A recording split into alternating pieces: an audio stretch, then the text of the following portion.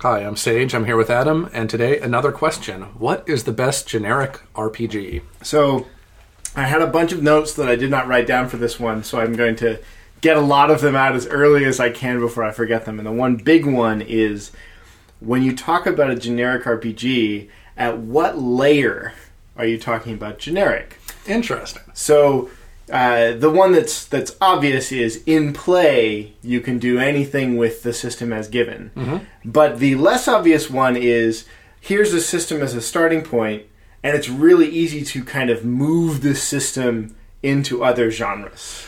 So that ties into the point that I wanted to open with, which is that either... let's start out with the most important point, which is that there are no generic games. Fully generic, correct. They all make some kind of assumption. Well, and really, let's start even a step further back, since our audience is not necessarily always role-playing people. Right. Let's start with what is a generic role-playing game.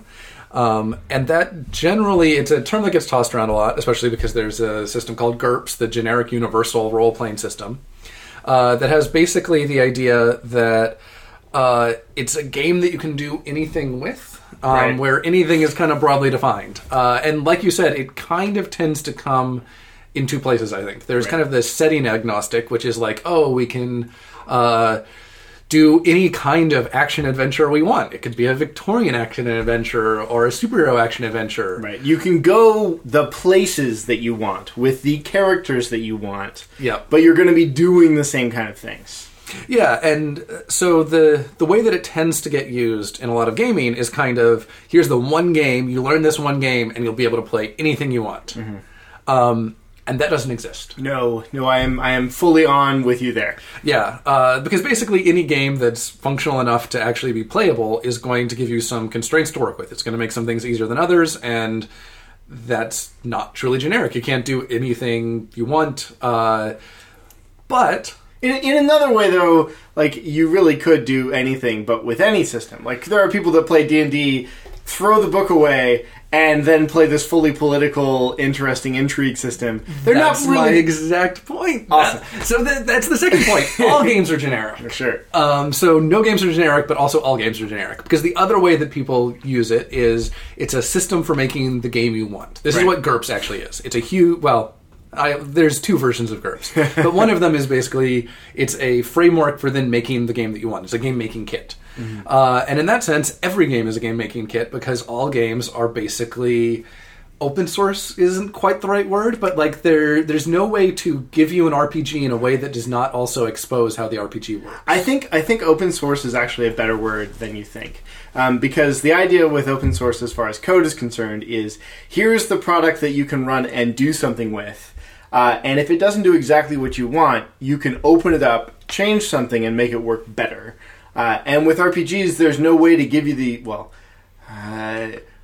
there's no good way to give you the RPG without also giving you a way to change it to do what you want, because it's, face-to-face tabletop, analog. Even more than that, it relies on people to basically execute the game. So for you to understand the game well enough to run it, right, you kind of implicitly can see ways to modify it. Right. If nothing else, you can modify it in pretty trivial ways. And then and this is another point where degrees of genericness kind of come in. There's games that it's easier to see all the mechanics laid bare and think, I can just tweak this little thing and make it more my game. So that, I think, is the other thing that people are talking about when they talk about generic games, is how kind of close to the metal you get. Like, how obvious is it how all of this works together? Because Burning Wheel, for example, is not a very generic game because hacking it is not easy. Well, actually, that leads me to my first runner-up, because I think let's alternate runner-ups and ramp to the number one. Sure. And my first runner-up is Mouse Guard, which... After I just said that. Yeah, that's why I've got to go right there. Well, not Burning Wheel. Like, I couldn't do this with Burning Wheel, but the Mouse Guard kind of rule set, I have done Mouse Guard, the rule set, in kind of 1800s naval game. Because my cousin and my dad are huge fans of this kind of genre, the Horatio Hornblower kind of fiction, and so they really wanted to play a game like that. And I was like, okay, what are important to those things? And I started making those skills, and what kind of things do you talk about with your characters? And I made those into traits, and we just kind of hacked our way through this screwy kind of mouse guardy thing. And the way that Mouse Guard does skill improvements, I didn't have to care too much about which skills were always going to be important versus never. Yep. The way it does conflicts, it was relatively easy to say, okay, we're going to do a ship-to-ship battle. Let's fit that into the conflict rules, and that was straightforward. It was a very, very cool game to hack. They loved it a whole bunch, but I never wrote anything down. So, Yep. Yeah, it's really weird because Mouse Guard, the book, the system as written, is definitely super genre specific. And if you play the game exactly as written, you are going to end up with that kind of a game. But it lets me see the metal. So Yep. I can mess with it. It exposes the concepts that you can modify them, and you can modify them on the fly. I have some good stories about modifying on the fly that I'm sure will come up later, but I've even actually hacked Burning Wheel that way. Sure. In a very mild way, in kind of the setting generic way. We've taken Burning Wheel and moved it to like colonial America. Firearms and stuff like that start coming in, of course, all the elves and dwarves and stuff. I actually very rarely play Burning Wheel with elves and dwarves. With multiple races at all, yeah. Yeah. I actually find just the human section of it to be awesome. Mm-hmm. But the story that it's telling is the same. It's It's still just very in much. this different space. And in a lot of ways, Mouse Guard is mice who get sent on kind of missions Right. on a larger scale, and that's part of a great thing. And that was doing the naval stuff with it. Right, the Horatio Homeblower kind of thing was, oh wait, well my dad was the captain and my cousin was this other person on the ship, I can't remember his rank at the time, and they were going out on missions so it felt the same as far as story-wise. Mm-hmm. Very, very cool. It was fun. I should do that again. That's really good. So my last runner-up is kind of... I actually have an entry here for The Usual Suspects, is how it's headed in my notes. As in GURPS Fate... and D20. Yeah, and D20. Exactly. So these are all games that... actually, all of them I like to varying degrees. Like, they're all easy to recommend, but they're all such go-to generic games, and they're not as generic as they seem. Fate... So me, cover, in order, and Yes. start with GURPS, because you've already talked about GURPS. That makes sense. Keeping us on topic, we're going to have like a real Trying structure. so hard. So, GURPS, since I've already mentioned it, the generic universal role-playing system, which is basically the core system here is a relatively complex in a lot of ways system that attempts to model a whole bunch of things.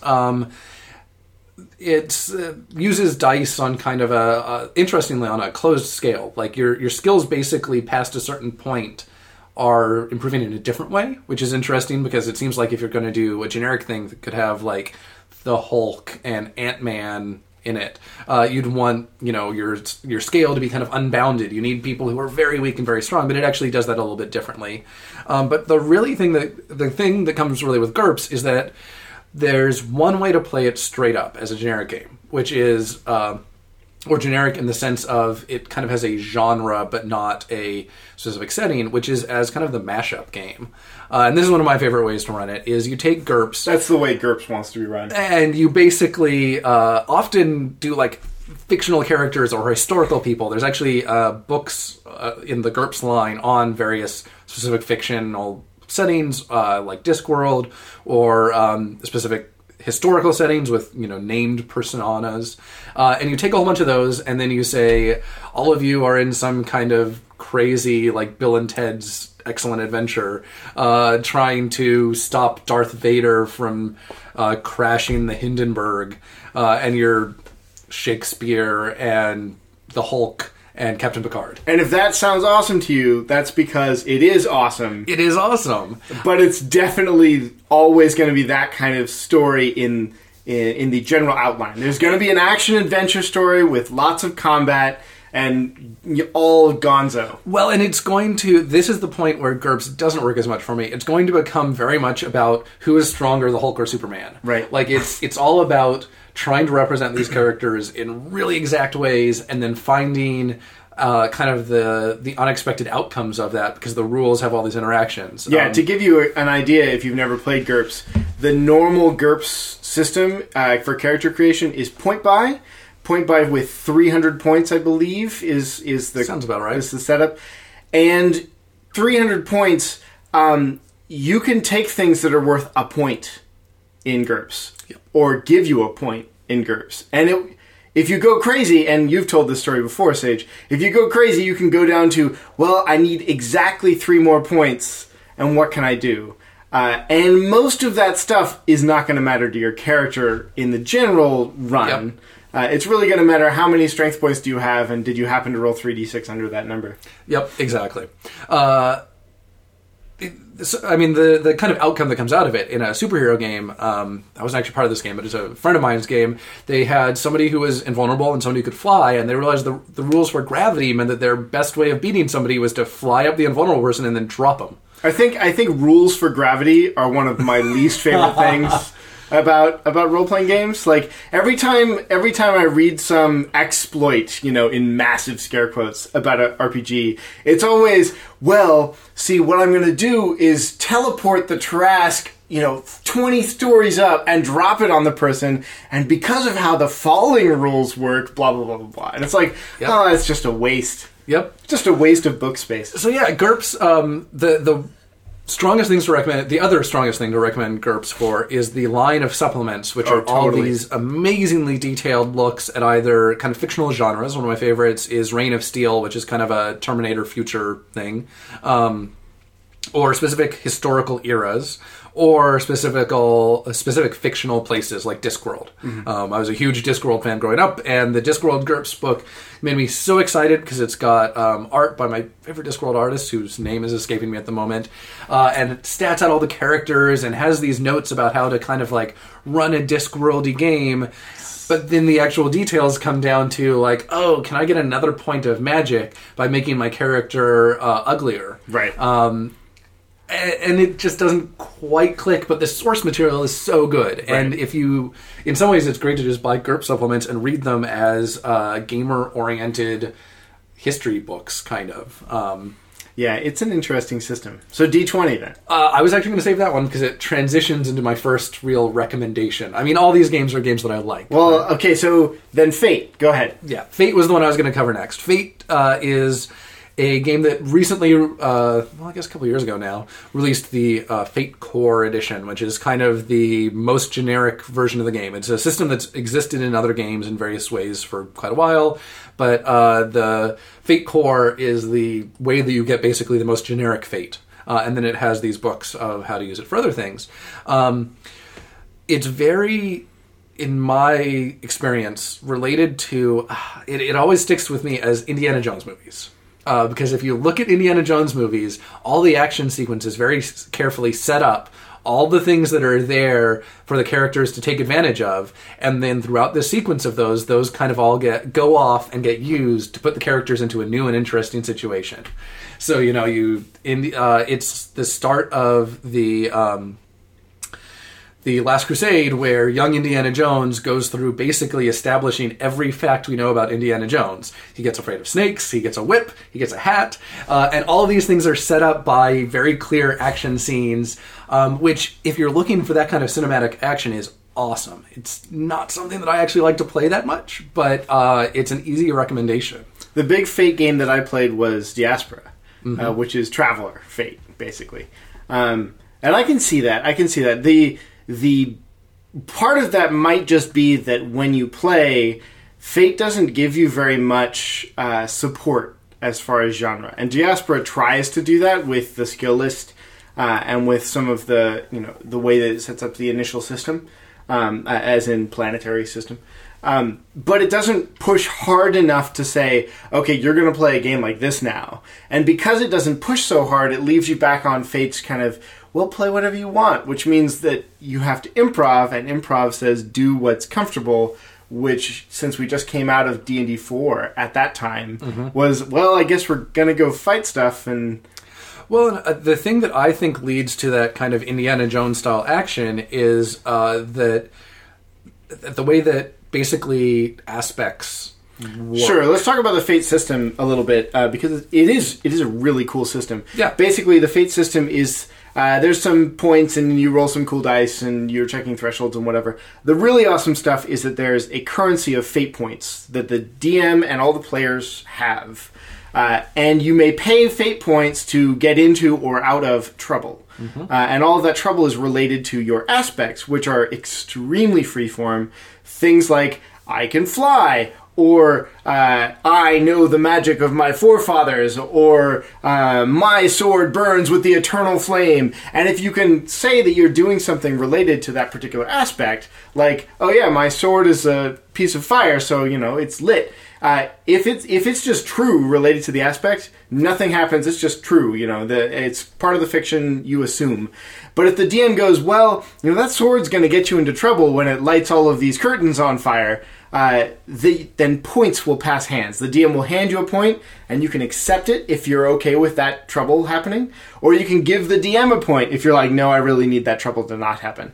And that's really the core of the game, is kind of these interesting aspects interacting with the fiction. But the other element of that I think leads into the Indiana Jones effect is that other things can have aspects as well. Right, and you can add aspects to things. Exactly. And the Fate golden rule is that everything is a character, so you add aspects to basically everything. Like, well, if we did light those curtains on fire, well, the curtains can be added. You can put an aspect on the curtains that are, the curtains are on fire. The room could have an aspect, flaming wall of flame or something like that. Right. And that... at least in my experience, often adds up to this kind of you've established that the tank turret is turned off to the side, and so you're like, oh, I'm going to use that aspect to then run them into the cliff thing and all. We talked about the character sheet problem before, right? I don't know what to do. Let me look at my character sheet. And in Fate, your character sheet is also all of these aspects that have been added to things in the scene or the other players.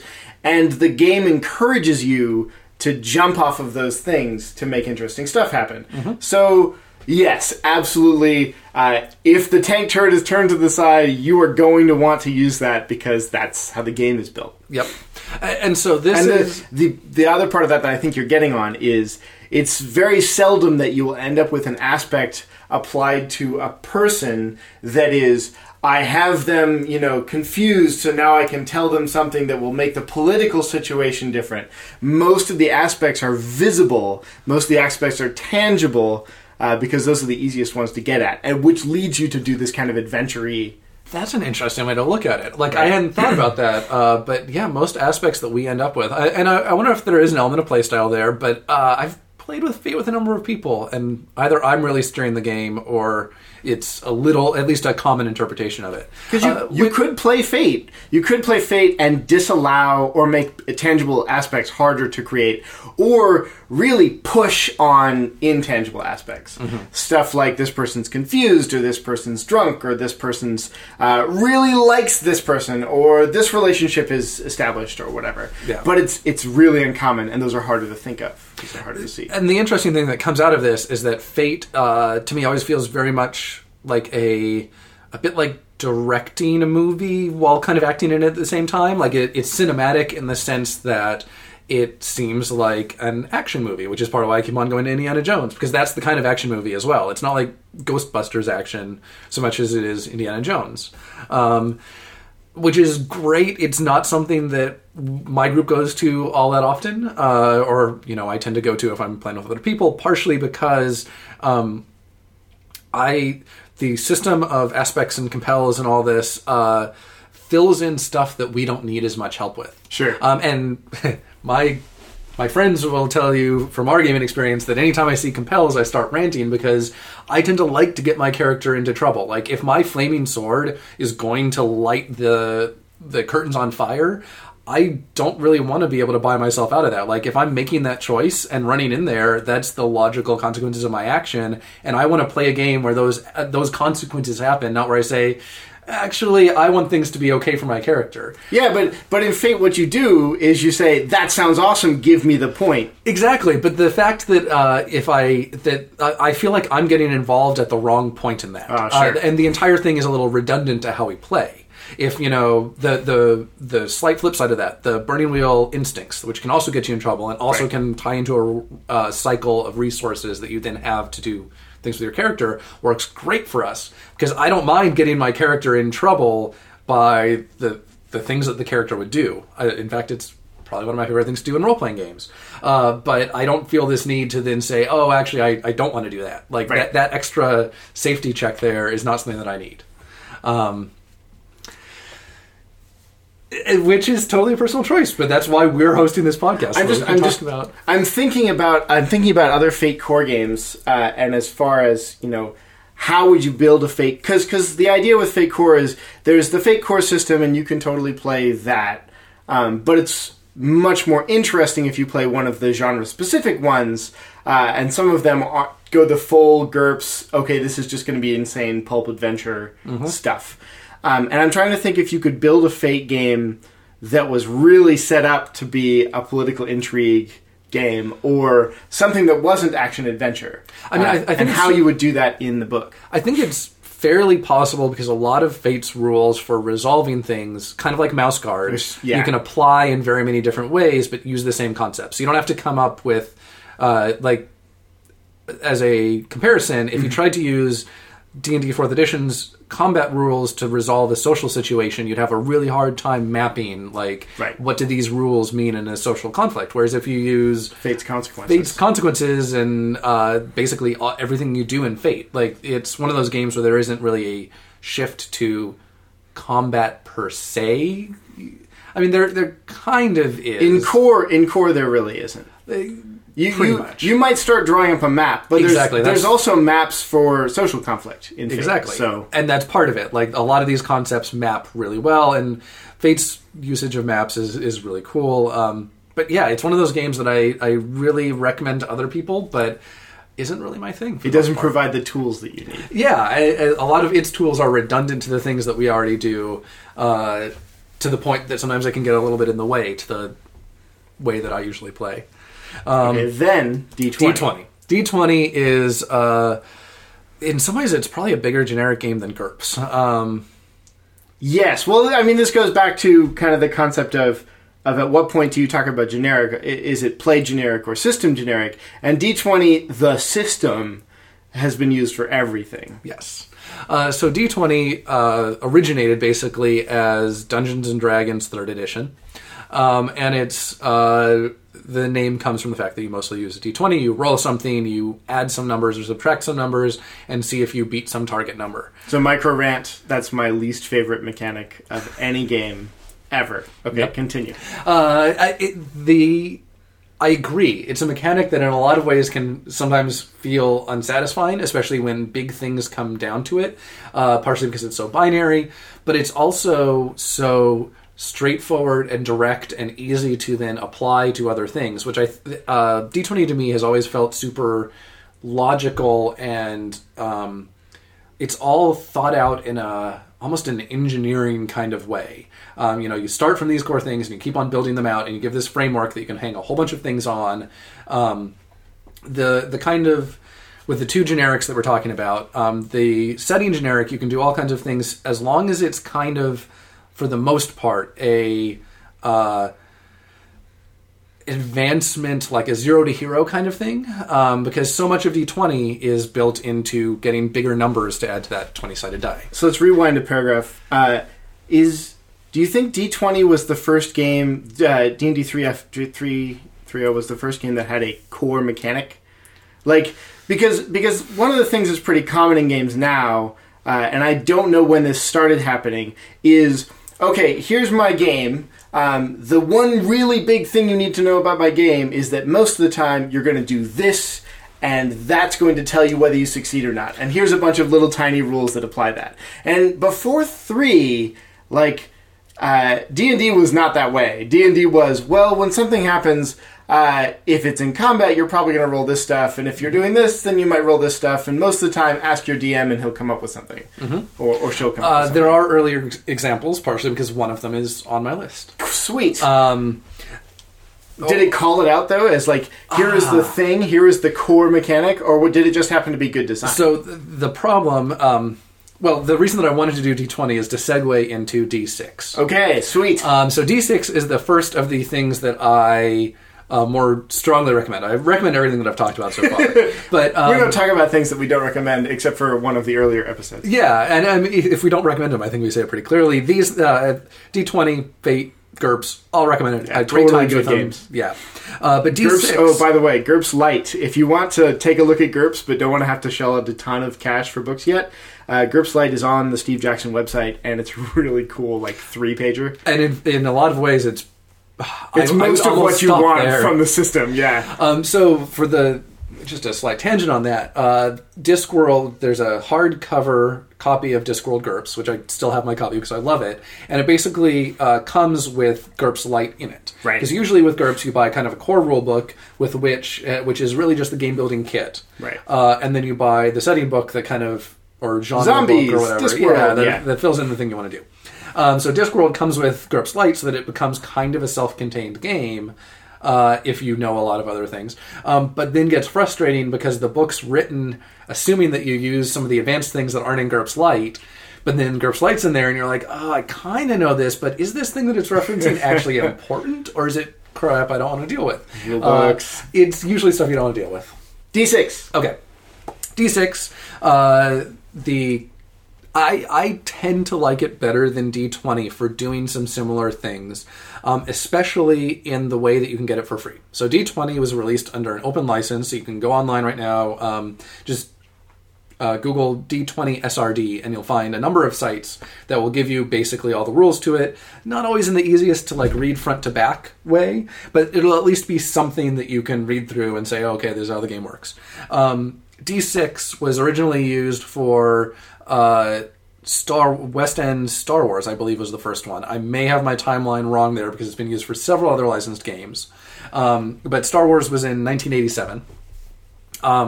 I am actually most familiar with it in the SRD form, which is part of why I can't say in the first printing in particular, because I haven't gotten a first printing, if D6 Star Wars referred to this as a core mechanic. Sure. But basically, it's a fistful of D6, kind of, is most of what you're doing, and then you're adding and subtracting numbers, but the... So is it a dice pool system, or is it add all of the D6 together? You're adding all the D6s together, okay. Going for a target number, basically.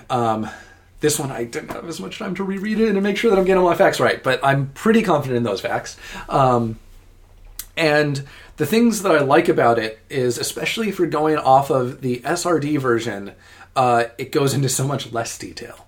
So in particular, the thing that comes to mind is falling rules that you brought up earlier. D20 has falling rules, and there's all these rules in the book for if you're falling from this height with these things to stop you, here's how much damage you take per 10 feet fallen. And what did you land on? What feats do you have? Do you have this skill? Would you like to roll it? Exactly. So it has all these things that for most of the games I run, I don't need, and I would say in most people's games are better resolved by the GM saying...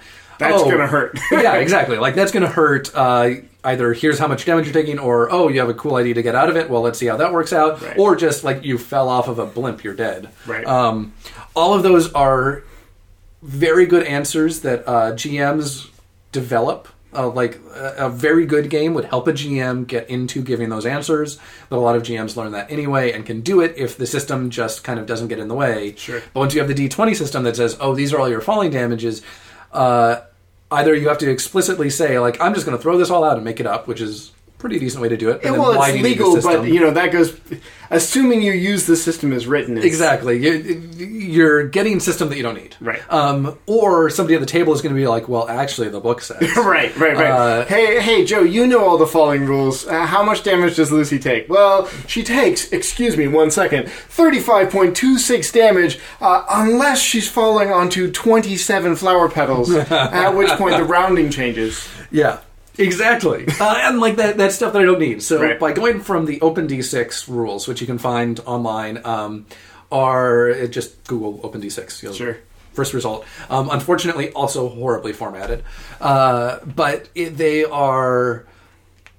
they get to the core of what you need a lot faster than D20 does. Cool. And they kind of take the things that we've been talking about D20, basically roll something, add some numbers, see if you succeed.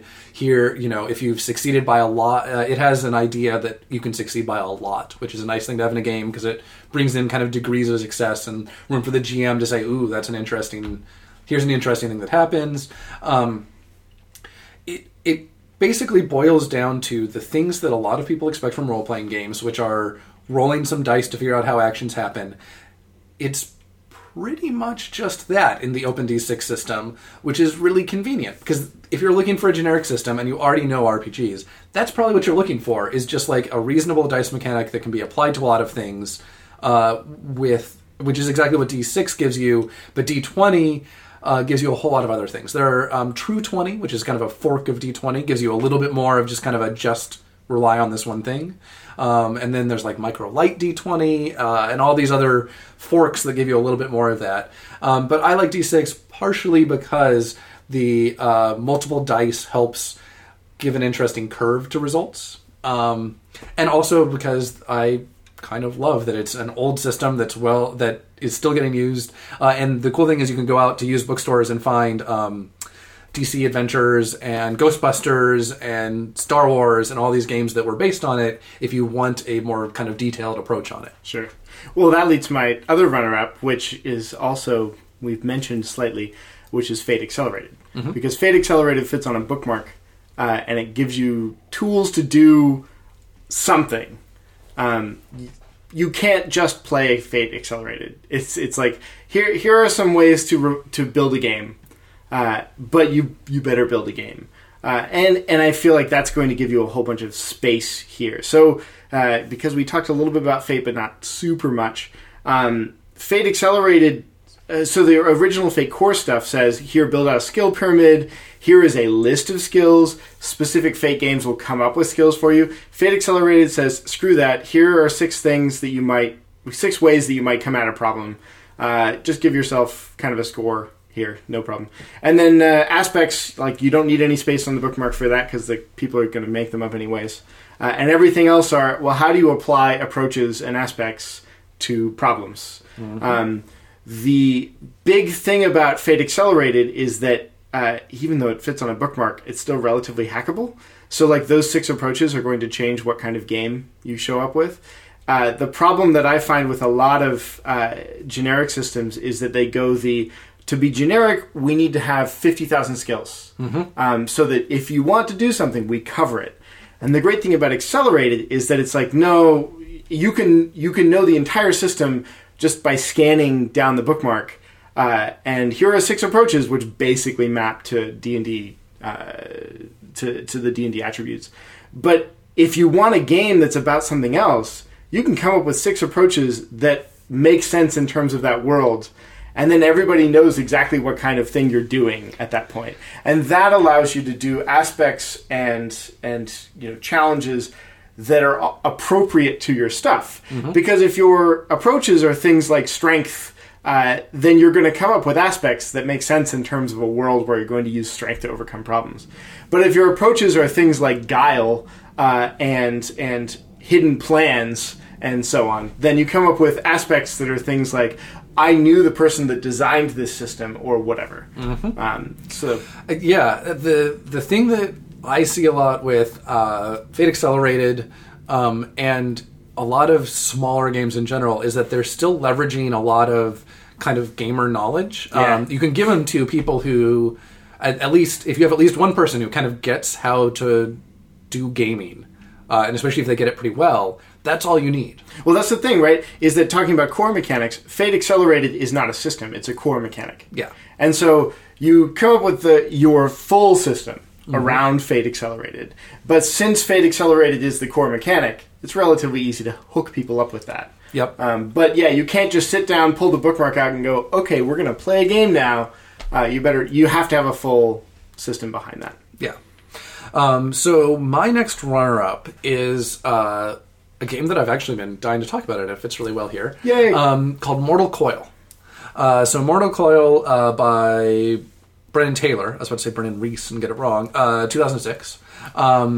It's generic. It's not generic in the genre sense at all. It's very clearly a game about magic, but it's generic in the setting sense of you could go with a lot of, as long as there's kind of a mystical ability. I've actually wondered if you could apply it to kind of a cyber hacky thing as well. But the examples in the book are kind of more typical fantasy, like a modern urban fantasy or a Tolkien-esque or kind of a more Norse, things like that. The thing that I think makes it the reason that I think of it as generic is that the rules of Magic are things that you write down and modify through play. Nice. So you kind of have this. These are the things that are true about Magic, and they'll develop as the game progresses, which creates this feeling of like we could play. It feels generic in the fact that when we sit down to play, the world is still being filled in, and we can fill it in a lot of ways. So there are things like you cannot use magic to directly kill somebody. You cannot use magic to create gold. You can use magic to transmute an element into another element, that kind of thing? Along those lines. Cool. Yeah. So all those, the things that make Magic feel really cool in like Earthsea or something like that, you're getting elements of that. If I have your true name, you cannot resist my magic. Stuff like that. And the resolution is diceless, and I'm not quite as much a fan of it.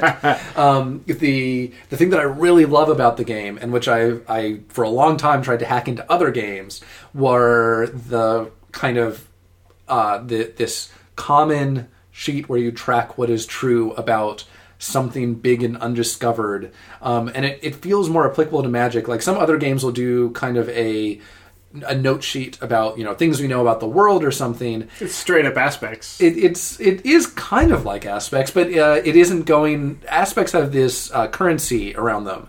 This is stating things that are true. Aspects don't just have the currency. They don't just have the currency. No. It comes up a lot in discussion about Aspects, especially like on Reddit every other week. Somebody asks this. If you say that this thing, if you say something in an aspect, like if I have a true name, you can't resist my magic. Mm-hmm. Yeah, there's a point system there. But if I use your true name, you can't resist my magic. There's no point exchange. It's just true in the fiction. True, but the difference is and this is again the thing that is yet less useful to me is the economy around it. I don't need the economy around it. So the fact that they're one that still exists. Right. When I play, I'm kind of like, we basically don't end up dealing with that. We try to keep the economy going by like when that thing gets you in trouble, you get a point, but we don't really do the like, are you declining it and paying your point? Right. But you end up. I want to talk about Mortal Coil more, but you end up getting a whole bunch of points in that kind of game, which is great, and then you spend them all to get your gigantic thing. That's the way you're supposed to be spending points in Fate. It's not supposed to be refusal. The refusal is a steam valve for the system. It's not the main way to spend points. I totally agree, and it's just a steam valve that we don't need. Mortal Coil. Things that are true. Yeah, so that is the main thing that I want to talk about here, is that it's a generic game in the sense that you start out with an idea of what you want the world to be, and it can fill in and fit with that. Sure. That seems like a really awesome game for a long campaign. Yeah, I've always, unfortunately, I haven't gotten to do a longer game with it. I think I've only done con sessions with it, actually. How many things do you add per session-ish? You basically start out with some, and then the rest are filled in. You end up with I don't know how much it changes over time, actually, is the tough thing to say. Sure. I would imagine that it slows down. It'd be really interesting if after, 3 years of a campaign in real time, you end up with this book full of these are all the things that are true about Magic. Hey, welcome to our game. Here's the session guide. Mm-hmm. Actually, that would be great. I would Google and see if somebody has posted their. I would play that game for sure. And I thought that this would be really cool to apply in other ways. One of the earliest things that I hacked together, which I've never even played, was using this idea in a game of everybody's playing a mage of different schools, and you're a bit more like Harry Potter, like you're learning how things work, and the player to your right is maintaining a secret list of rules that you don't know. Yeah, totally. And as you deduce those rules, you can use them to your benefit, basically. And so, like, if they write these things down, they're kind of co-GMing you. There would probably still be a central GM. Like, this is a game that I never even got on the table. But this was the whole idea, that all these secret things are coming up, and you're learning them through kind of trial and error in the very Harry Potter... I'm posting that on Thursday. And so the way that I'm going to post it, though, is I'm going to read up on Mortal Coil, because I'm curious. It's just that the rules of Magic, when they get altered or changed or added... that's not going to be a public discussion. Oh yeah, that's how I thought that. But it's not going to be co-GMs or anything. It's just when you add something or something changes, it's the GM that finds out and writes it down, and they maintain the overall list. Yeah. And if you do something that breaks one, or you try and add one that's inconsistent, then the GM has resolution rules to say, yeah, that doesn't work. Well, so that actually I feel is not that different than how GMing often works. You're often kind of starting out with a few things that you know about the setting, and then a player is like, oh man, we know that putting somebody's heart in a fire gives you huge magical power. A dragon's heart has to be more powerful, and you as the GM are kind of like, is that a true thing? And you probably figure that out in the moment because you're like, oh yeah, dragon, big heart, sure. Or you're like, oh no, it's actually to do with like the soul of the person that remains there, so it doesn't matter how big they... Anyway. Right, but what you could do with the system is make it so that the GM has secret roles that are, you think it's true, it's not actually true. True, but the same with the GM. Like, if I'm GMing that game, if the players ask me that, I'm going to say, assuming that like this kind of stuff comes up in Dungeon World, they ask me, like, is the heart of a dragon going to be more powerful than a ritual? I would say, well, how do you know? And if they have like oh yeah, we established that my character's a dragon man, so I'd be like, okay, yeah, you probably know this. Here's the truth. If they say, well, I mean, I'm a wizard, I probably know something about that, spout lore. Or, we grew up in the Dragon Hills, spout lore. Right, and otherwise, but wait, if they don't get any of those, they don't know. Like, there's a truth that they don't know. Right, but do you write down the truth, or do you assume it doesn't exist? I'd probably take a note of the truth if I've decided it. Well, that's the thing, though, is that the Dungeon World's Apocalypse World thing about play to find out, you would in those systems say, well, I don't know, let's find out and push that direction, right? I totally disagree with that interpretation of well, that's why we are talking with you, sir. So play to find out is about finding out where things go, not necessarily things about the world. Okay. The world, often those can overlap. The systems are very fluid. Like this, I'm not trying to say that Dungeon World you should show up with your whole huge setting, but it actually can still work. The whole leaving blanks thing is more about leaving yourself room for the improvisation that you will do than a requirement that like you start with something minimal, which is why it's leave blanks, not like only draw the bits you need. It's important to have that space, and my personal GMing style, and I think Adam Cobol's as well, we leave a lot of blanks because we just kind of fly the seat of our pants and are like, okay, there's a city here, whatever. The entire rest of the map is a blank. But you can also show up with a bit more of like, oh no, I left some over here because we don't know what's over here, and we probably, I'm probably going to come up with something in the moment that I'll need to fill in, but I actually have this entire coast drawn out. So I think my push behind why the GM would not be making the decision themselves and instead leave it up to something else, whether that's another player or some kind of randomness or whatever, is the same idea behind Microscope's don't ask people for consensus before you say something, which is you want to come up with weird stuff. Mm-hmm. You don't want somebody to be able, especially with something like magic, you don't want a player to be able to logic out how magic should work.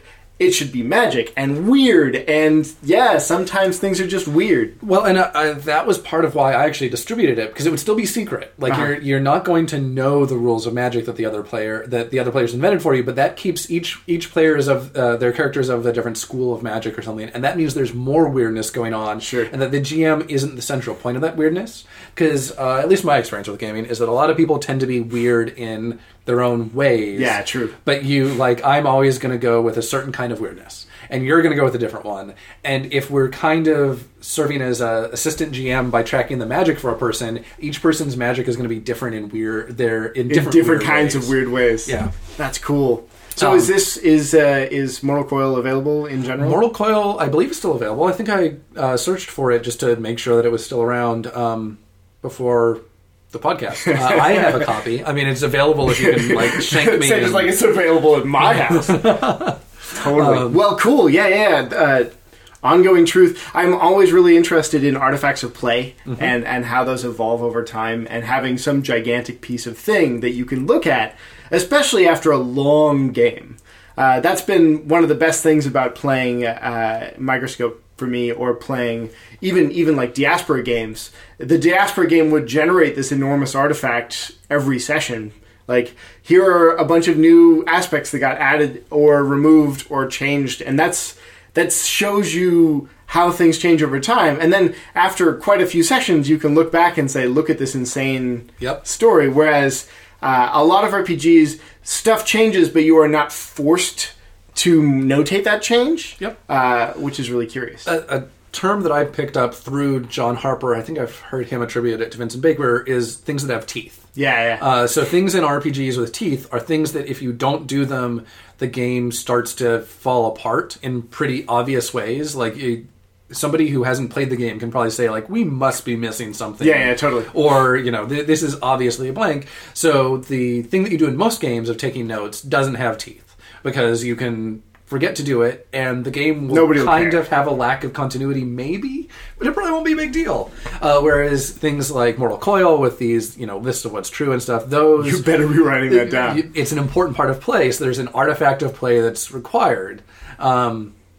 The maps in Apocalypse World and Dungeon World fall into that category, at least in my experience, because when I have forgotten the rule the principle of drawing maps, my players start looking at me of like, what's happening? What's going on? Where am I? Exactly. Where's the altar? The goblin's coming from which direction, and can we flank? Exactly. Yeah. And so that's one of those things where that instruction kind of has teeth, because the game relies on the jargon for a fictional situation, but what's happening to the characters, where they actually are, and what's around them, to such a degree that if you forget that, the game kind of starts to clunk along, and you can probably say, I should be doing something here. Cool. So, top pick.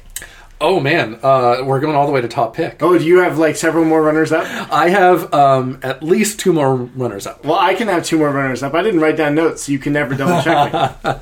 Okay, so am I doing one? Yeah, do it. So next up is a game that falls into kind of the same category as Fate for me. I've played it, I can recommend it to other people, but I don't particularly like it, which is Universalis. Okay. Universalis is Ralph Mazza and Mike Holmes, 2002. It's very much a game of manipulating the elements of a story. In that way, it kind of resembles... it's basically Microscope Cross Fate, is what it is. It is. Universalis is kind of like that. And it doesn't... the thing that makes Microscope stand out to so many people is the ability to kind of zoom back and forth, which Universalis does not at least have built in. You can kind of do it. And Universalis has... since it very much works at kind of manipulating the elements of play, one of the elements of play that you can manipulate is kind of the rules of play, at least the way that I've always played it. This was actually one of the first kind of weird games that I played. I sat down at a convention in Bellevue, and somebody was like, "You want to play Universalis?" And I was like, "Sure."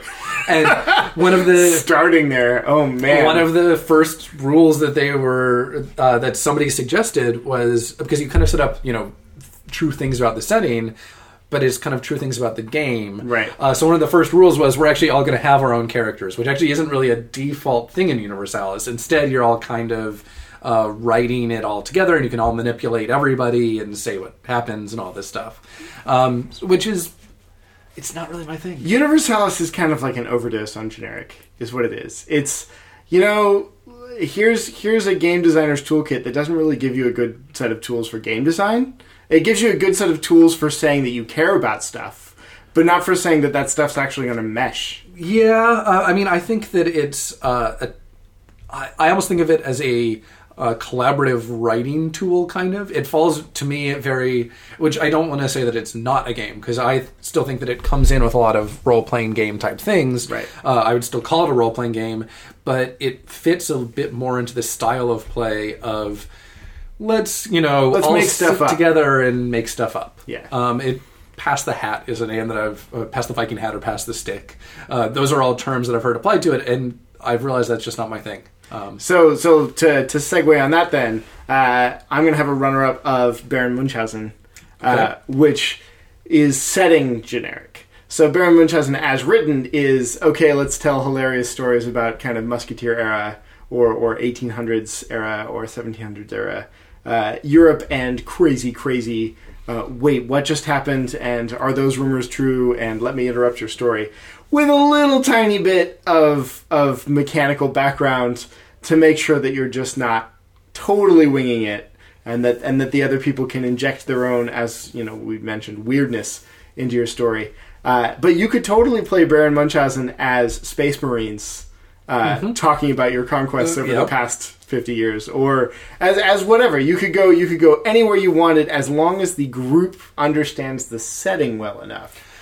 And that's one of the things. Some of these generic games, like even GURPS with one of the setting books, helps keep you in that setting. Right. It helps set everybody on the same tone of, if you say, my samurai knows nuclear physics, because that's a skill that's in the main book, but you can specifically say, like, oh no, that has the tech level whatever that you can have. And your samurai does not have that tech level, so whereas Baron and Universalis are not going to keep you on track. Neither is Microscope, neither is Fate in the general sense. Yeah, those are all kind of up to your group to help establish. And Microscope does a little bit with a palette setting, which is kind of a formalization of something that's... It's a formalization of your setting, but... Well, no, it's a formalization of the process that I think a lot of people go through. They kind of say, like, we're doing Space Marines, but it's not Halo Space Marines, it's Games Workshop. No, but you can over-specify and under-specify in Microscope setting. True. Right? You can over-specify and be like, no, we are playing precisely Tolkien universe, Lord of the Rings stuff.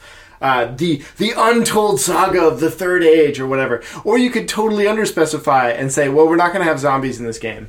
And that's the only thing anybody ever says. And suddenly you end up with this, well, I don't, everywhere is where we could go. Yeah. So it's not going to help you. It'll help you more than the other games because you'll at least have an explicit time of, okay, we're going to say some things. Yeah. But yeah. So my last runner-up is something that is very hard to find, or possibly very easy to find. It's a thing that Adam Koebel does when he's bored at conventions. Nice! I do not know that it has a name other than the thing that I've seen Adam do with Emily at PAX. You're going to make these show notes so hard to write. Internascon. So basically what happens when, we were waiting for a ride to our hotel in the middle of the night, was Adam sits down with some dice and a note card and says, okay, roll for your, and names something that your character would have, and picks up a dice, and maybe because he's really good at this stuff, gives you like the GM, like, oh no, not a D6, a D8, or whatever, and just kind of arbitrarily makes up things that you roll. And if you roll the highest number, it must be pretty good, unless he told you to roll a small dice. And then he describes some crazy, you have a note card with like a few things about your character. You're like, how cool am I? What is my beard? How many points of beard do I have? And then puts you in some situation, and you say what you do, and he maybe tells you to roll one of those things, or roll a dice and compare it to one of those things, and just makes it up as you go along. The real thing is the conversation of using... I want to say role-playing tropes. Like the idea that you probably roll things and you probably see a good outcome if you roll high or low or close to something. And that you say what you do and then you set to a new situation and he just rolls with that. And it's like, I try to make friends with them. Okay, how are you doing that? I hand him the leg of the guy that I beat up earlier. Okay, roll a d6. Roll beard. Yeah, roll your beard, or like roll a d6 to see how many legs they already have and if they want another one. It's in some ways the essence of role-playing. Like, it's the most generic system, because all it says is you sit down with some people who know what role-playing is and do role-playing things for a while. And it's hilarious and fun, and it's awesome. And it's right on the edge of what I would consider a system. So this is so a problem. I guess I would have to talk to Adam Koebel, because the big question about a system to me, and if we had way more time, maybe another question could be what is a system? We may have to branch out into things that can be answered by things other than specific games. Yeah, because when you talk about things like, to talk about two of the things we've already done, when you talk about GURPS versus D20, like, I can say go out and buy GURPS, and you can find a book and it will say GURPS, and you can pick it up and have GURPS. D20, you can't do that. Like, you can go out and you can get D&D. D20 Modern comes close. Right, but it's still not... True 20 was actually published. And as True 20? I believe that they came out with a physical book. I know they had plans to. I don't know if it actually ever came out. I think. But you know what I mean? Like it's not something that you can go out and get. It's a family of systems that are all closely related. Mm-hmm. And so Koebel's system is probably like that. a family of systems that are all very closely related. See, I feel like I could actually write up the things he's doing to a degree that, with a similar amount of GM skill to a person who's good at running D&D or something, they could actually run a good adventure with it. That's a good... you write that up and post it on the because the things that are important to system are not so much the which dice are you rolling for which thing at which... the which time is actually maybe more important, but 3d6 or 1d20 or high or low is good. None of that's important. It would look like the Paranoia rulebook, is what it would look like. I think it would even be less structured, but in some ways, it would be the most micro of micro games, and it all fits into your head. Like, I've seen him run it, and if somebody ever sits down with me to do it, maybe that's what we'll do right after recording the podcast, I'll run Adam's weird little thing for you. And the biggest upside to it if you're playing with Adam, and the biggest downside to considering it a real portable game, is that the person running it has to be pretty good at running it. Right. It's not a game that gives you a whole lot of help. Just straight up RPG improv. But as in some ways, the idea, the system here is really the basics of the conversation. One person, or I guess you could probably do it with more, are going to be players who are going to say the things that their character says, thinks, and does. And will have limited, if any, ability to establish things outside of that. The GM establishes everything else, creates a situation that those characters will be in some way in conflict with, even if we all kind of agree it's a silly conflict. Like, so you're at the cafeteria and you want more sprinkles. How do you get more sprinkles? Like, it can be really ridiculous, or you could probably really run this as a dungeon adventure or a cyberpunk adventure. I think that if you dialed down the silliness a little bit and just sat down with people... a fairly skilled GM sat down with a table of people and just said, okay, you're all sharp, or you're all like fast, tough, and strong. Roll a d6 for each of them to see how much of them you are. Okay, each of you choose a job within the city. You can be this, this, or this. Like, you can make up a lot of that, and then the important thing is that conversation. And that conversation is not something that Adam invented. It's the core of role-playing. But the cool thing that he does is just say, let's forget about all the other structure to it and just have that conversation for a while. That's awesome. Okay, primary. Okay. We're low on time. Yes, we are low on time. This may be one of our longest episodes. So my top one... is the best so far. This is actually pretty awesome.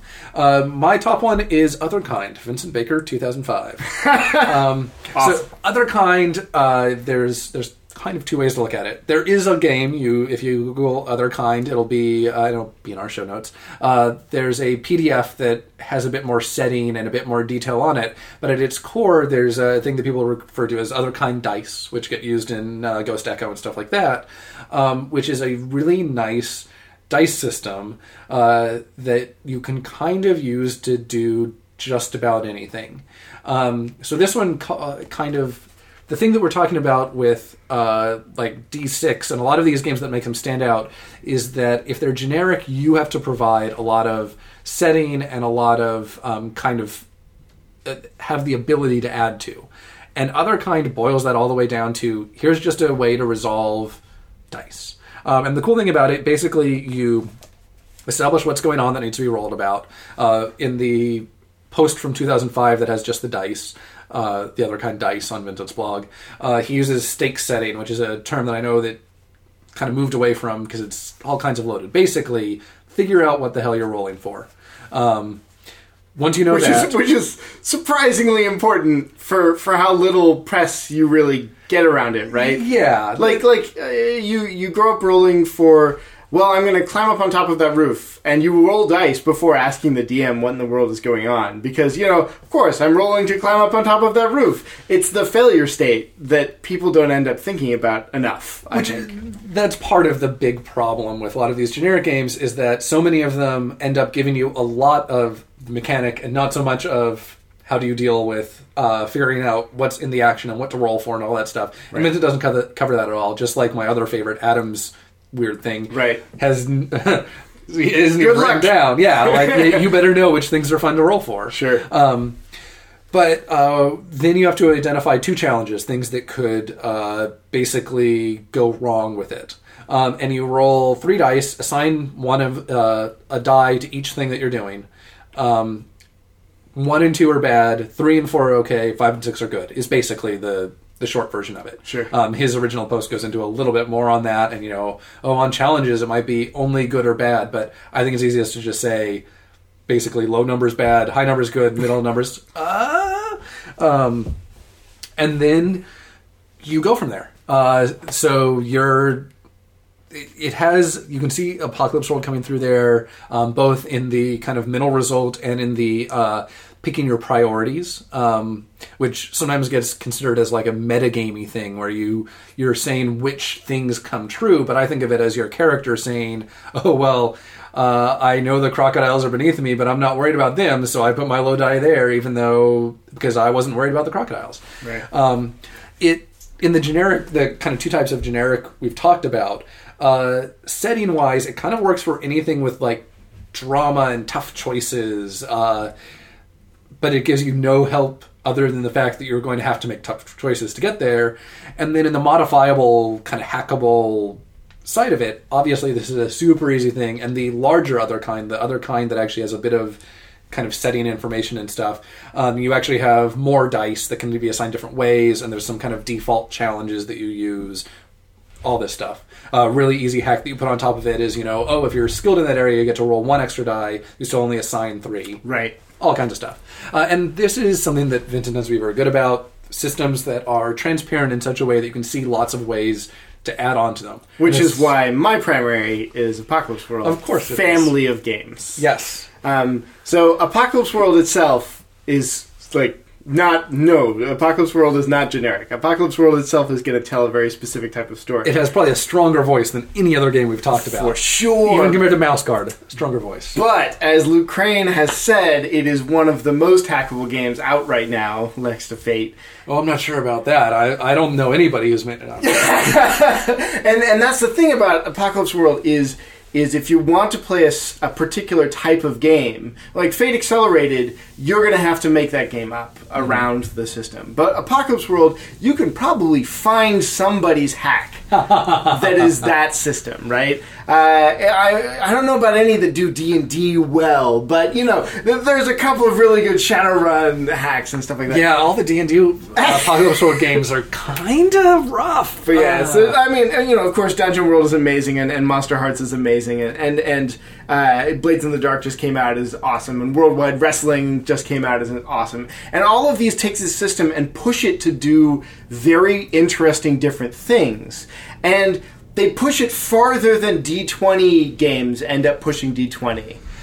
Which makes it a really loose family of games. Yeah. But it's not so loose that you can't go play Apocalypse World, move over to Monster Hearts, and at least, get some footing immediately. And the tweaks that Avery made to make it work are beautiful and really cool and are enough so that you can sit down and the DM will go, okay, have you played this other game?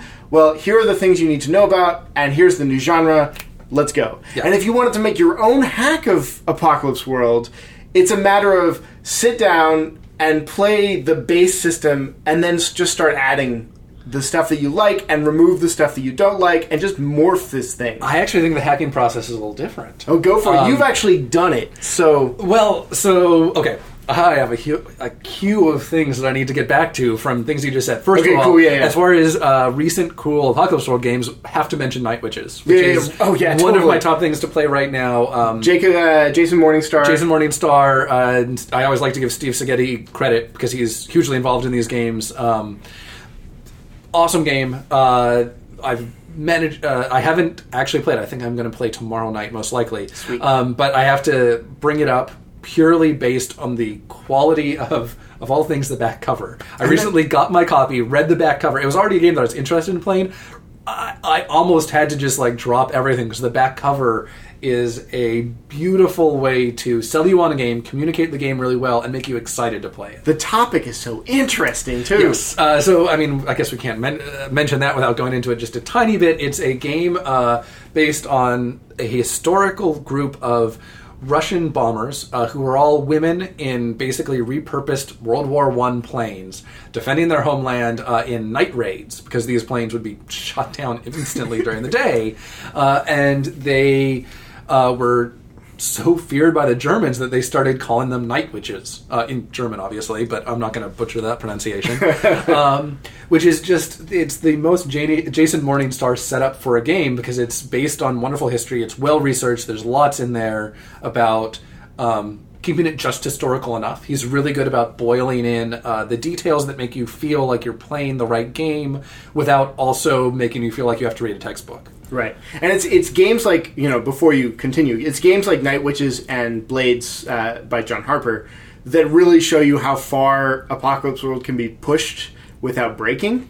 Murderous Ghost goes even further. Like there's all these games.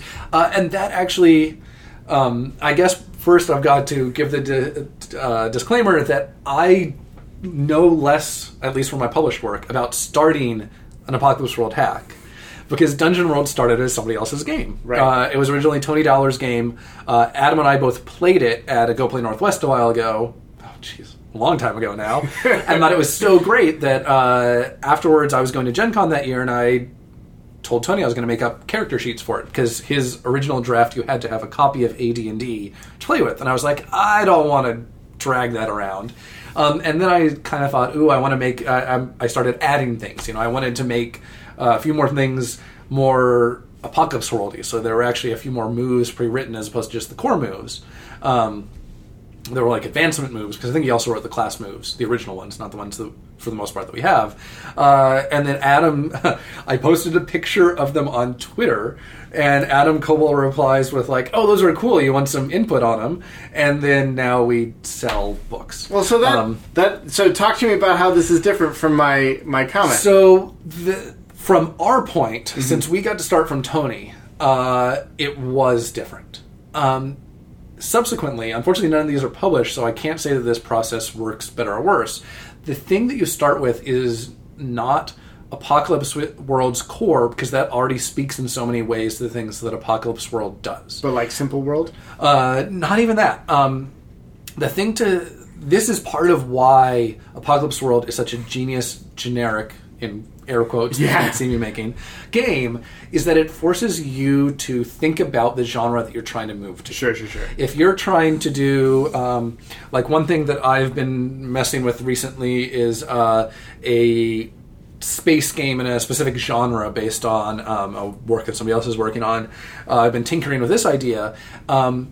And to do that, you don't start with, okay, let's take the Apocalypse World moves and, tweak them until they work. You start with, at least for this one, I've started with actually the GM's agenda and principles. Because you're trying to set across what does this game do, and what is the conversation about. And then the core moves and if there are classes or whatever that plug into that, are all things that you think about later because they're how do you add more to that conversation. So other... Oh, well, sorry. No, okay, yeah. And this is going to go long, but we have heard from our readers that they don't mind if it goes long, so this will be probably our longest episode, and we'll see how it goes. So this speaks to general game design principles, though, right? So there's this paper called Mechanics, Dynamics, and Aesthetics that got printed by somebody who was looking, I believe, mainly at video games.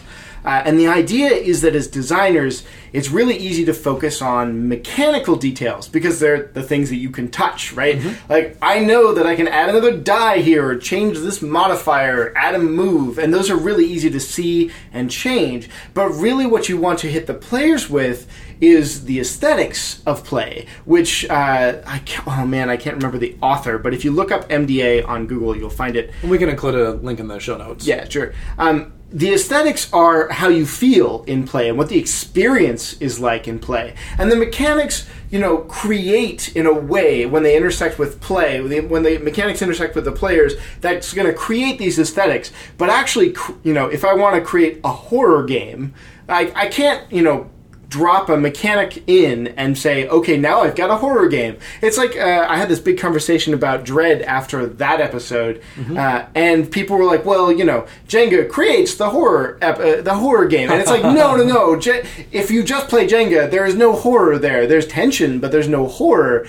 And it's the game it's the rest of the game that's creating this particular aesthetic. And so talking about GM principles, that's a way of framing your initial design around what is the aesthetic of this game going to be, and and then you can evaluate all of your other stuff based on the aesthetic. And as a role-playing game, it's way easier to do that kind of thing because the GM is somebody that's sitting there all the time evaluating, is this really producing the effect that I want? Mm-hmm. Whereas in a board game or a video game, you better do it well beforehand. Yeah, I mean, all RPGs are tools for the GM, and I think that the point that I'm trying to make is that if you're hacking Apocalypse World for something else, your best bet is to start from close to scratch, start minimally and not from Apocalypse World. Because Apocalypse World already has so many things built in.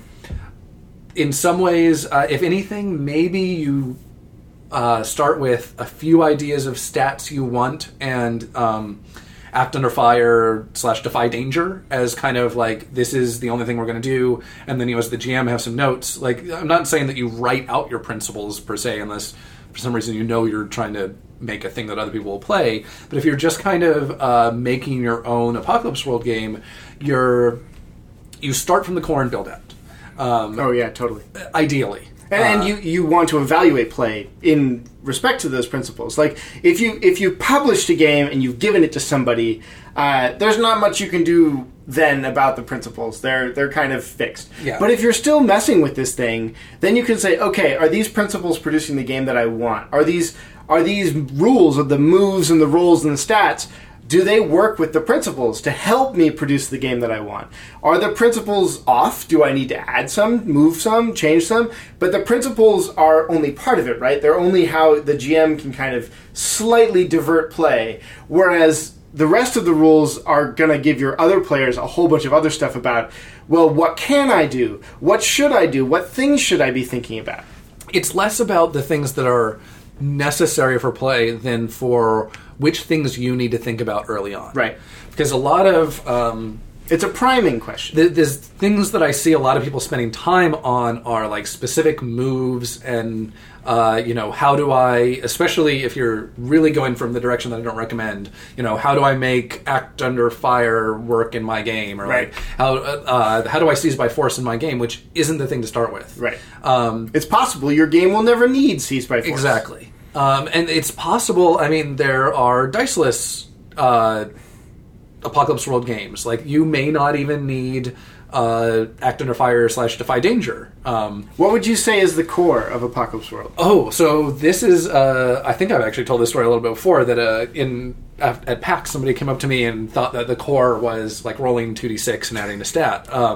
Which is understandable, right? The majority of Apocalypse World is, I want to do stuff, that triggers a move, roll 2d6, compare. Okay. So credit where due. A lot of how I think of these levels of Apocalypse World is based on Jonathan Walton's thoughts on it. I wish I could like point you at one of his games or something instead of just kind of saying that that you should look him up, because he has several games, but none of them are particularly recent or easy to find. But anyway, the core of Apocalypse World is the conversation, like the game says, and the first thing you need to think about is, what is the conversation about?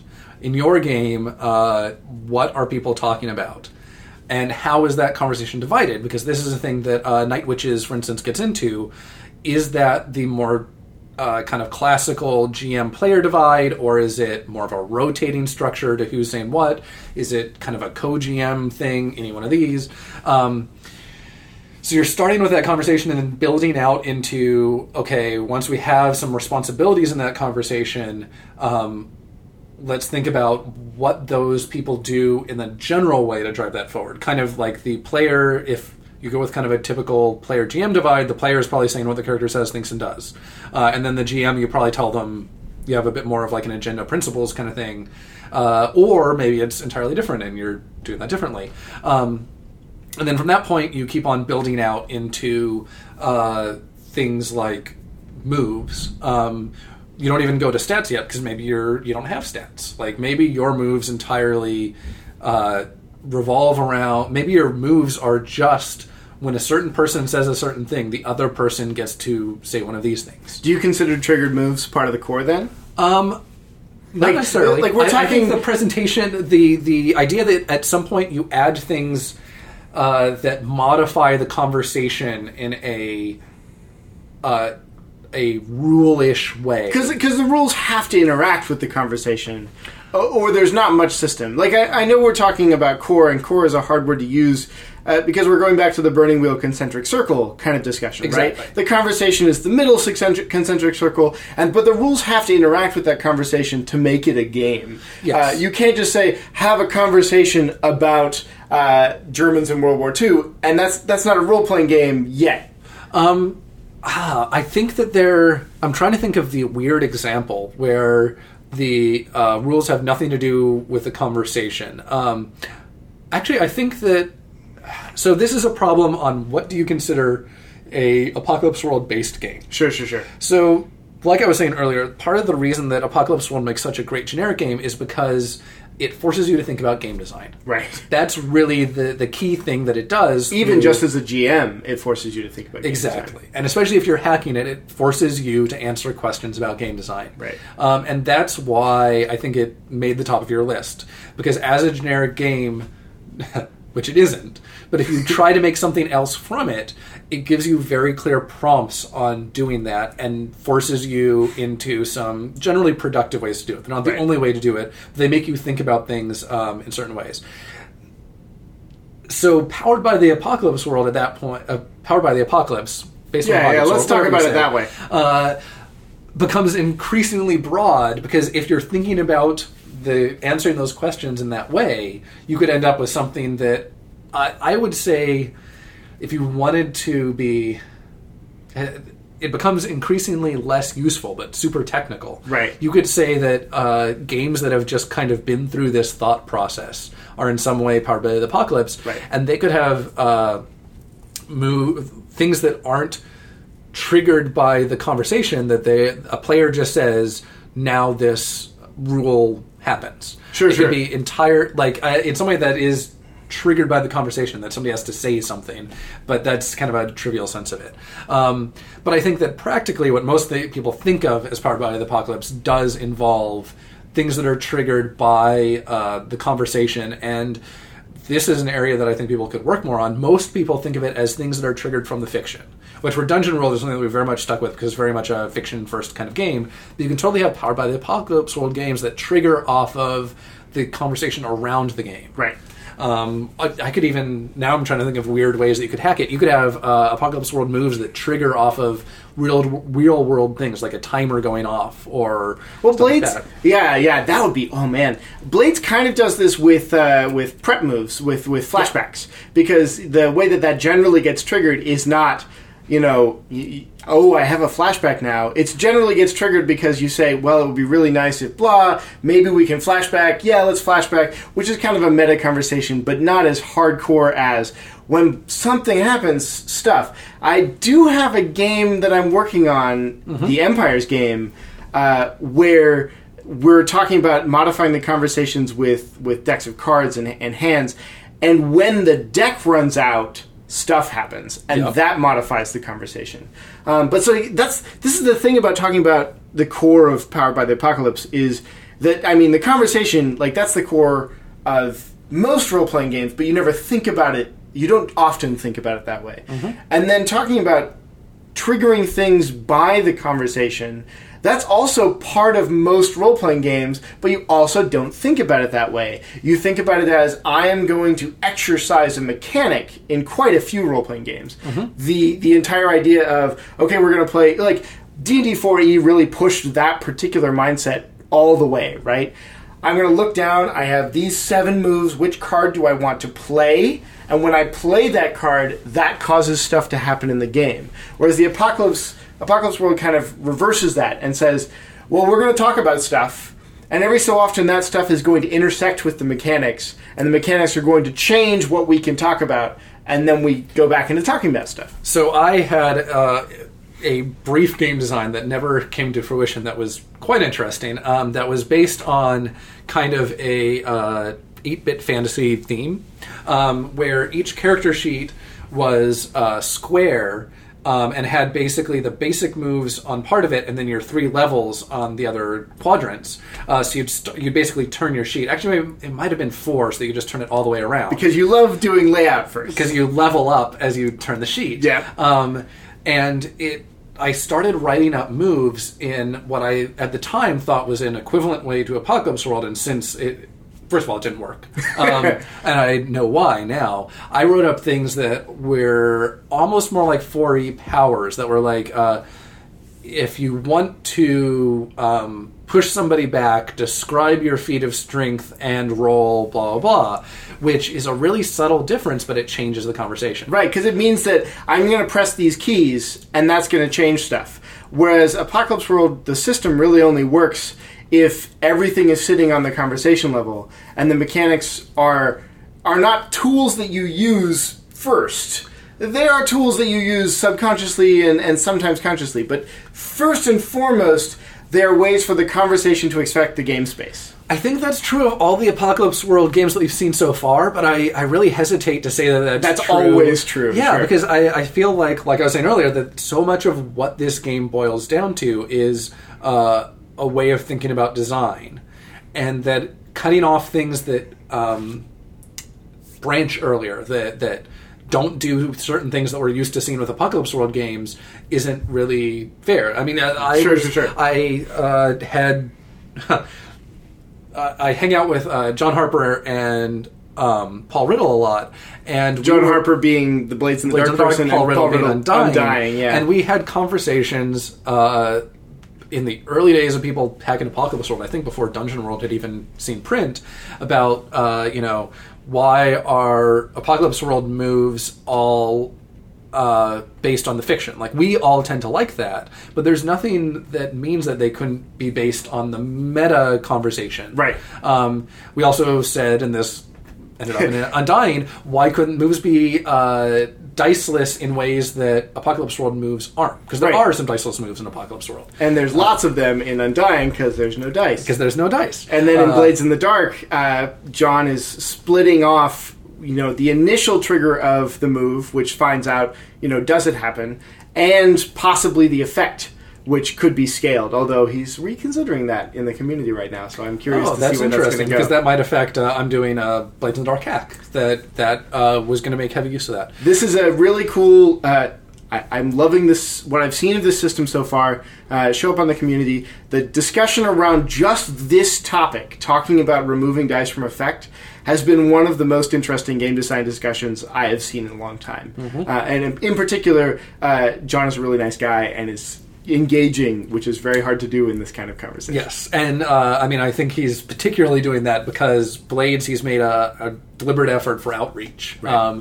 So he's really trying to, not slip into the kind of like, I'm a game designer, because that's an easy thing to slip into. Yeah, I've been thinking about this game for a long time. What you're saying is wrong, and I know it because of all of these reasons, so I'm going to disengage. Yeah.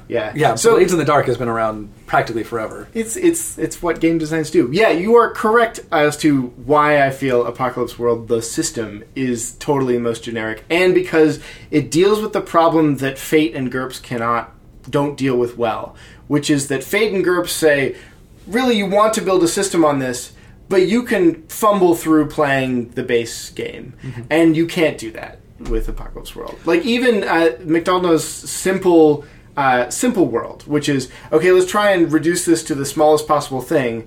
Even that has to start with principles, which is, what is this game going to be about? Mm-hmm. Which means you have to have that conversation to the point where there's a genre, and there's what this conversation is going to have, and how do things trigger, and what are we talking about? Yep. Though I do think that a lot of Apocalypse World games have unfortunately been straitjacketed into the lingo, which is a nice thing that Blades is breaking out of, and oh man, I have a slew of future projects that will break out of it in different ways, hopefully, if they ever make it out. Mm-hmm.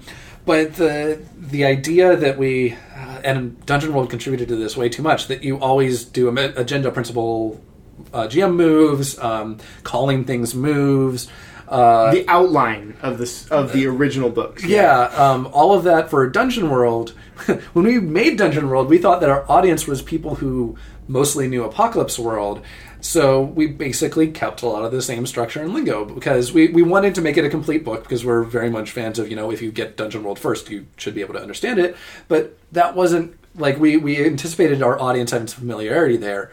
And since our audience is, like, dramatically larger than Apocalypse Worlds at this point, I really wish that we would have thought through presenting the game in our own way and in the game the way that most suits the game, as opposed to saying, oh, Apocalypse World, you've got agenda principles moves, et cetera, et cetera. Man, I'd love to do an episode with Adam as well, and just talk about things that you might change if you were to do Dungeon World again. Oh gosh, that's a dangerous thing because I think we try to not think about that too much because it's easy to get into. So hard, It's easy to get into the pointless revisions. I don't want to talk about don't talk about too it much, now. but I will say that one of the things that we thought about is that the fighter isn't the only way that we could have approached the fighter. So our first supplement, Inglorious, which covers war, has a kind of war fighter that is a different approach to the fighter, which I like not because I think it's a better approach necessarily, but because the fighter of all the classes was maybe the most constrained into taking a wider idea into a smaller one. So I'm glad to have another way to do that. Cool. Oh man, I love this space. So we are so over, and it's awesome. What do you think? Do you think Apocalypse World fits in this category? It's a real stretch. I would not call it the best generic game because by the types of the types of genericism that we talked about, kind of the apply it to different settings that still fit the same genre, or easily extend the moves. It easily extend the rules. It easily hits the easy extending of the rules, but especially from the core book, it is so much in that voice and setting. Well, so here's my metaphor. And it would take me an hour to really explain it, but I'm just going to go for it, and we can talk about it offline with anybody that really cares to get into it and has listened this long because you guys are awesome. The metaphor is compile time, run time, and parse time. So the idea with stretching metaphors that far, but no, it's a good time. So the idea with programming is that you can make your tools do things at different periods of time. So you just wrote your code. The program that you drop it into can do stuff while it's reading your code. It could do stuff while it's compiling your code. It can do stuff while it's running your code, basically. And at what time you do things really forces the language to be different, forces the way that you write stuff to be different. And I feel like Apocalypse World is pre-compile time generic.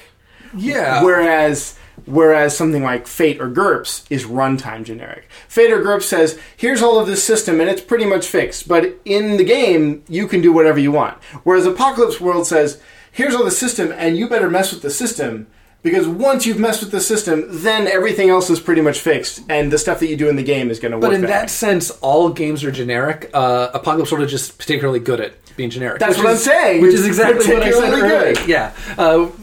Like I kind of tried to open with, okay. Either no game. It's true that both no games are generic and that all games are generic. But I feel like Apocalypse World does the no games are generic path. Hacking Apocalypse World leads you to a much better game most of the time than most other games hacking. So hacking D20, yes, that's easy. The basic tool, roll D20, compared to number. That doesn't help you think of a good game, right? It's a tool, but it doesn't help you think of a good game. Fate and GURPS, they give you a tool. It doesn't help you think of a good game.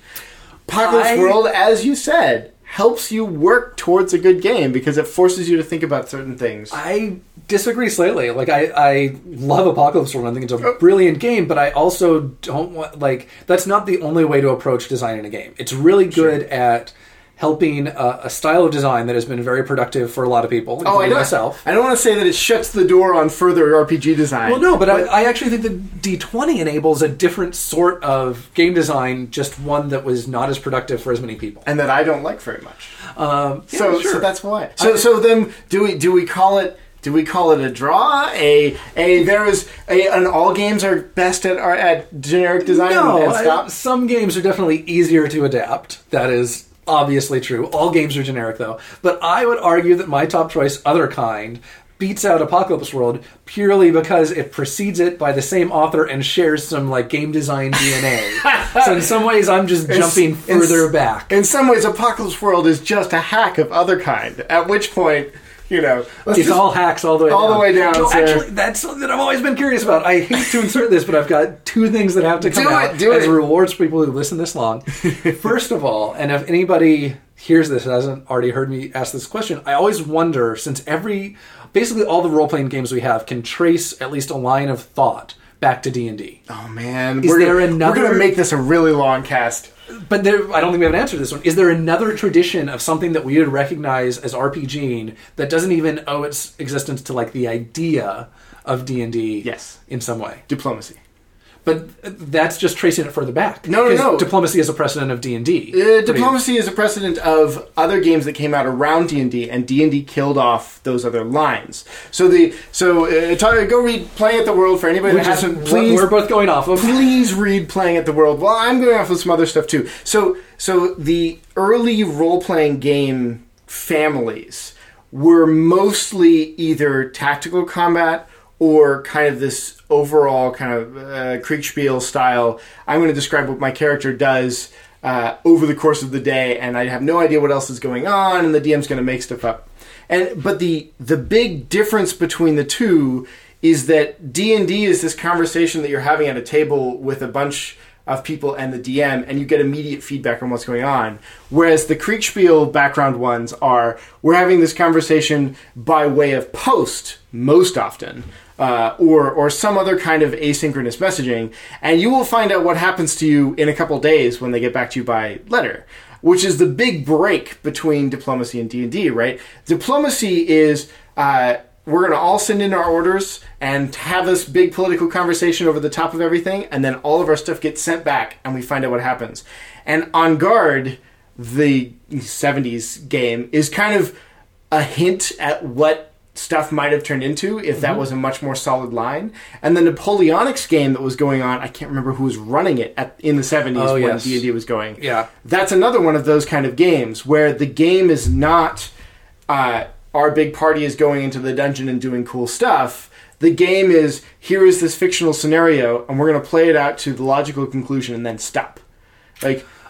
I agree that those are different branching points from this long history, but I still feel like they're really close to each other. They're really close. I guess I'm looking for, was there... the thing that I always imagine is some, for some reason in my head, it's always Eastern European villagers who have, a game of stones that controls who says what's next in a story or something like that. Have you read Push? There was the start of a role-playing magazine called Push. Jonathan Walton. Yeah. There we go. Yeah, see, Jonathan, you just come up again and again. It's on DriveThru, I think, right now. And one of the games in Push is this kind of Eastern setting. What if dancing was the start of RPGs? And it's one of the most interesting reads I've ever had. The problem with this kind of historical research, and maybe we should just get a hold of the Playing at the World guy, is that D&D came out and just so took over things that it's hard to dissect it from anything that might have existed beforehand. Yeah, and I think the things you're talking about are all interesting. They're touched on in Planet of the World. I'm sure John Peterson will do more research on them because he's awesome.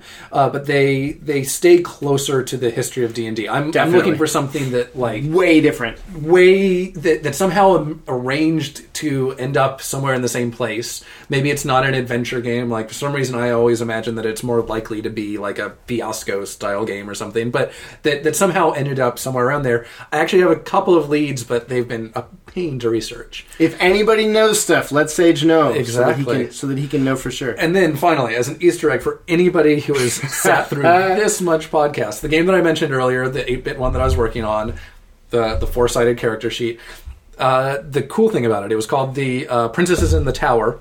The princess is in the tower, or the princesses in the tower? The princess is in the tower. Okay. Your 8-bit Zelda lookalikes going into a tower to save the princess. The reason that the character sheets were square, not just so you could rotate them to level up, but because the way the game was distributed was as an origami tower. So you folded up all of them into these. You had each class was different, and then one of them was a GM sheet. So Awesome. there were 4 of them, and they all stood up into like a pagoda tower. I think is the name of the fold or whatever. And yes, it was my game that was distributed to maybe the only copy I ever made as origami. That's way cool. So on that note, we have wasted enough of your time. The most generic system is the one you create yourself. And yeah, get a hold of us on usual channels. Lots of stuff to talk about here, and we didn't go into as much detail as we would like. Yep. We could talk about game design for years. And I think we may have to start going with questions that aren't just what game is whatever. It's true. We can do that. Nobody will mind. Can. Yeah, which just means that more people can ask us questions. So, as always, find us on Twitter and Google+. Leave us a review if you're feeling nice on iTunes or wherever you listen. And until next time. Sweet. See ya.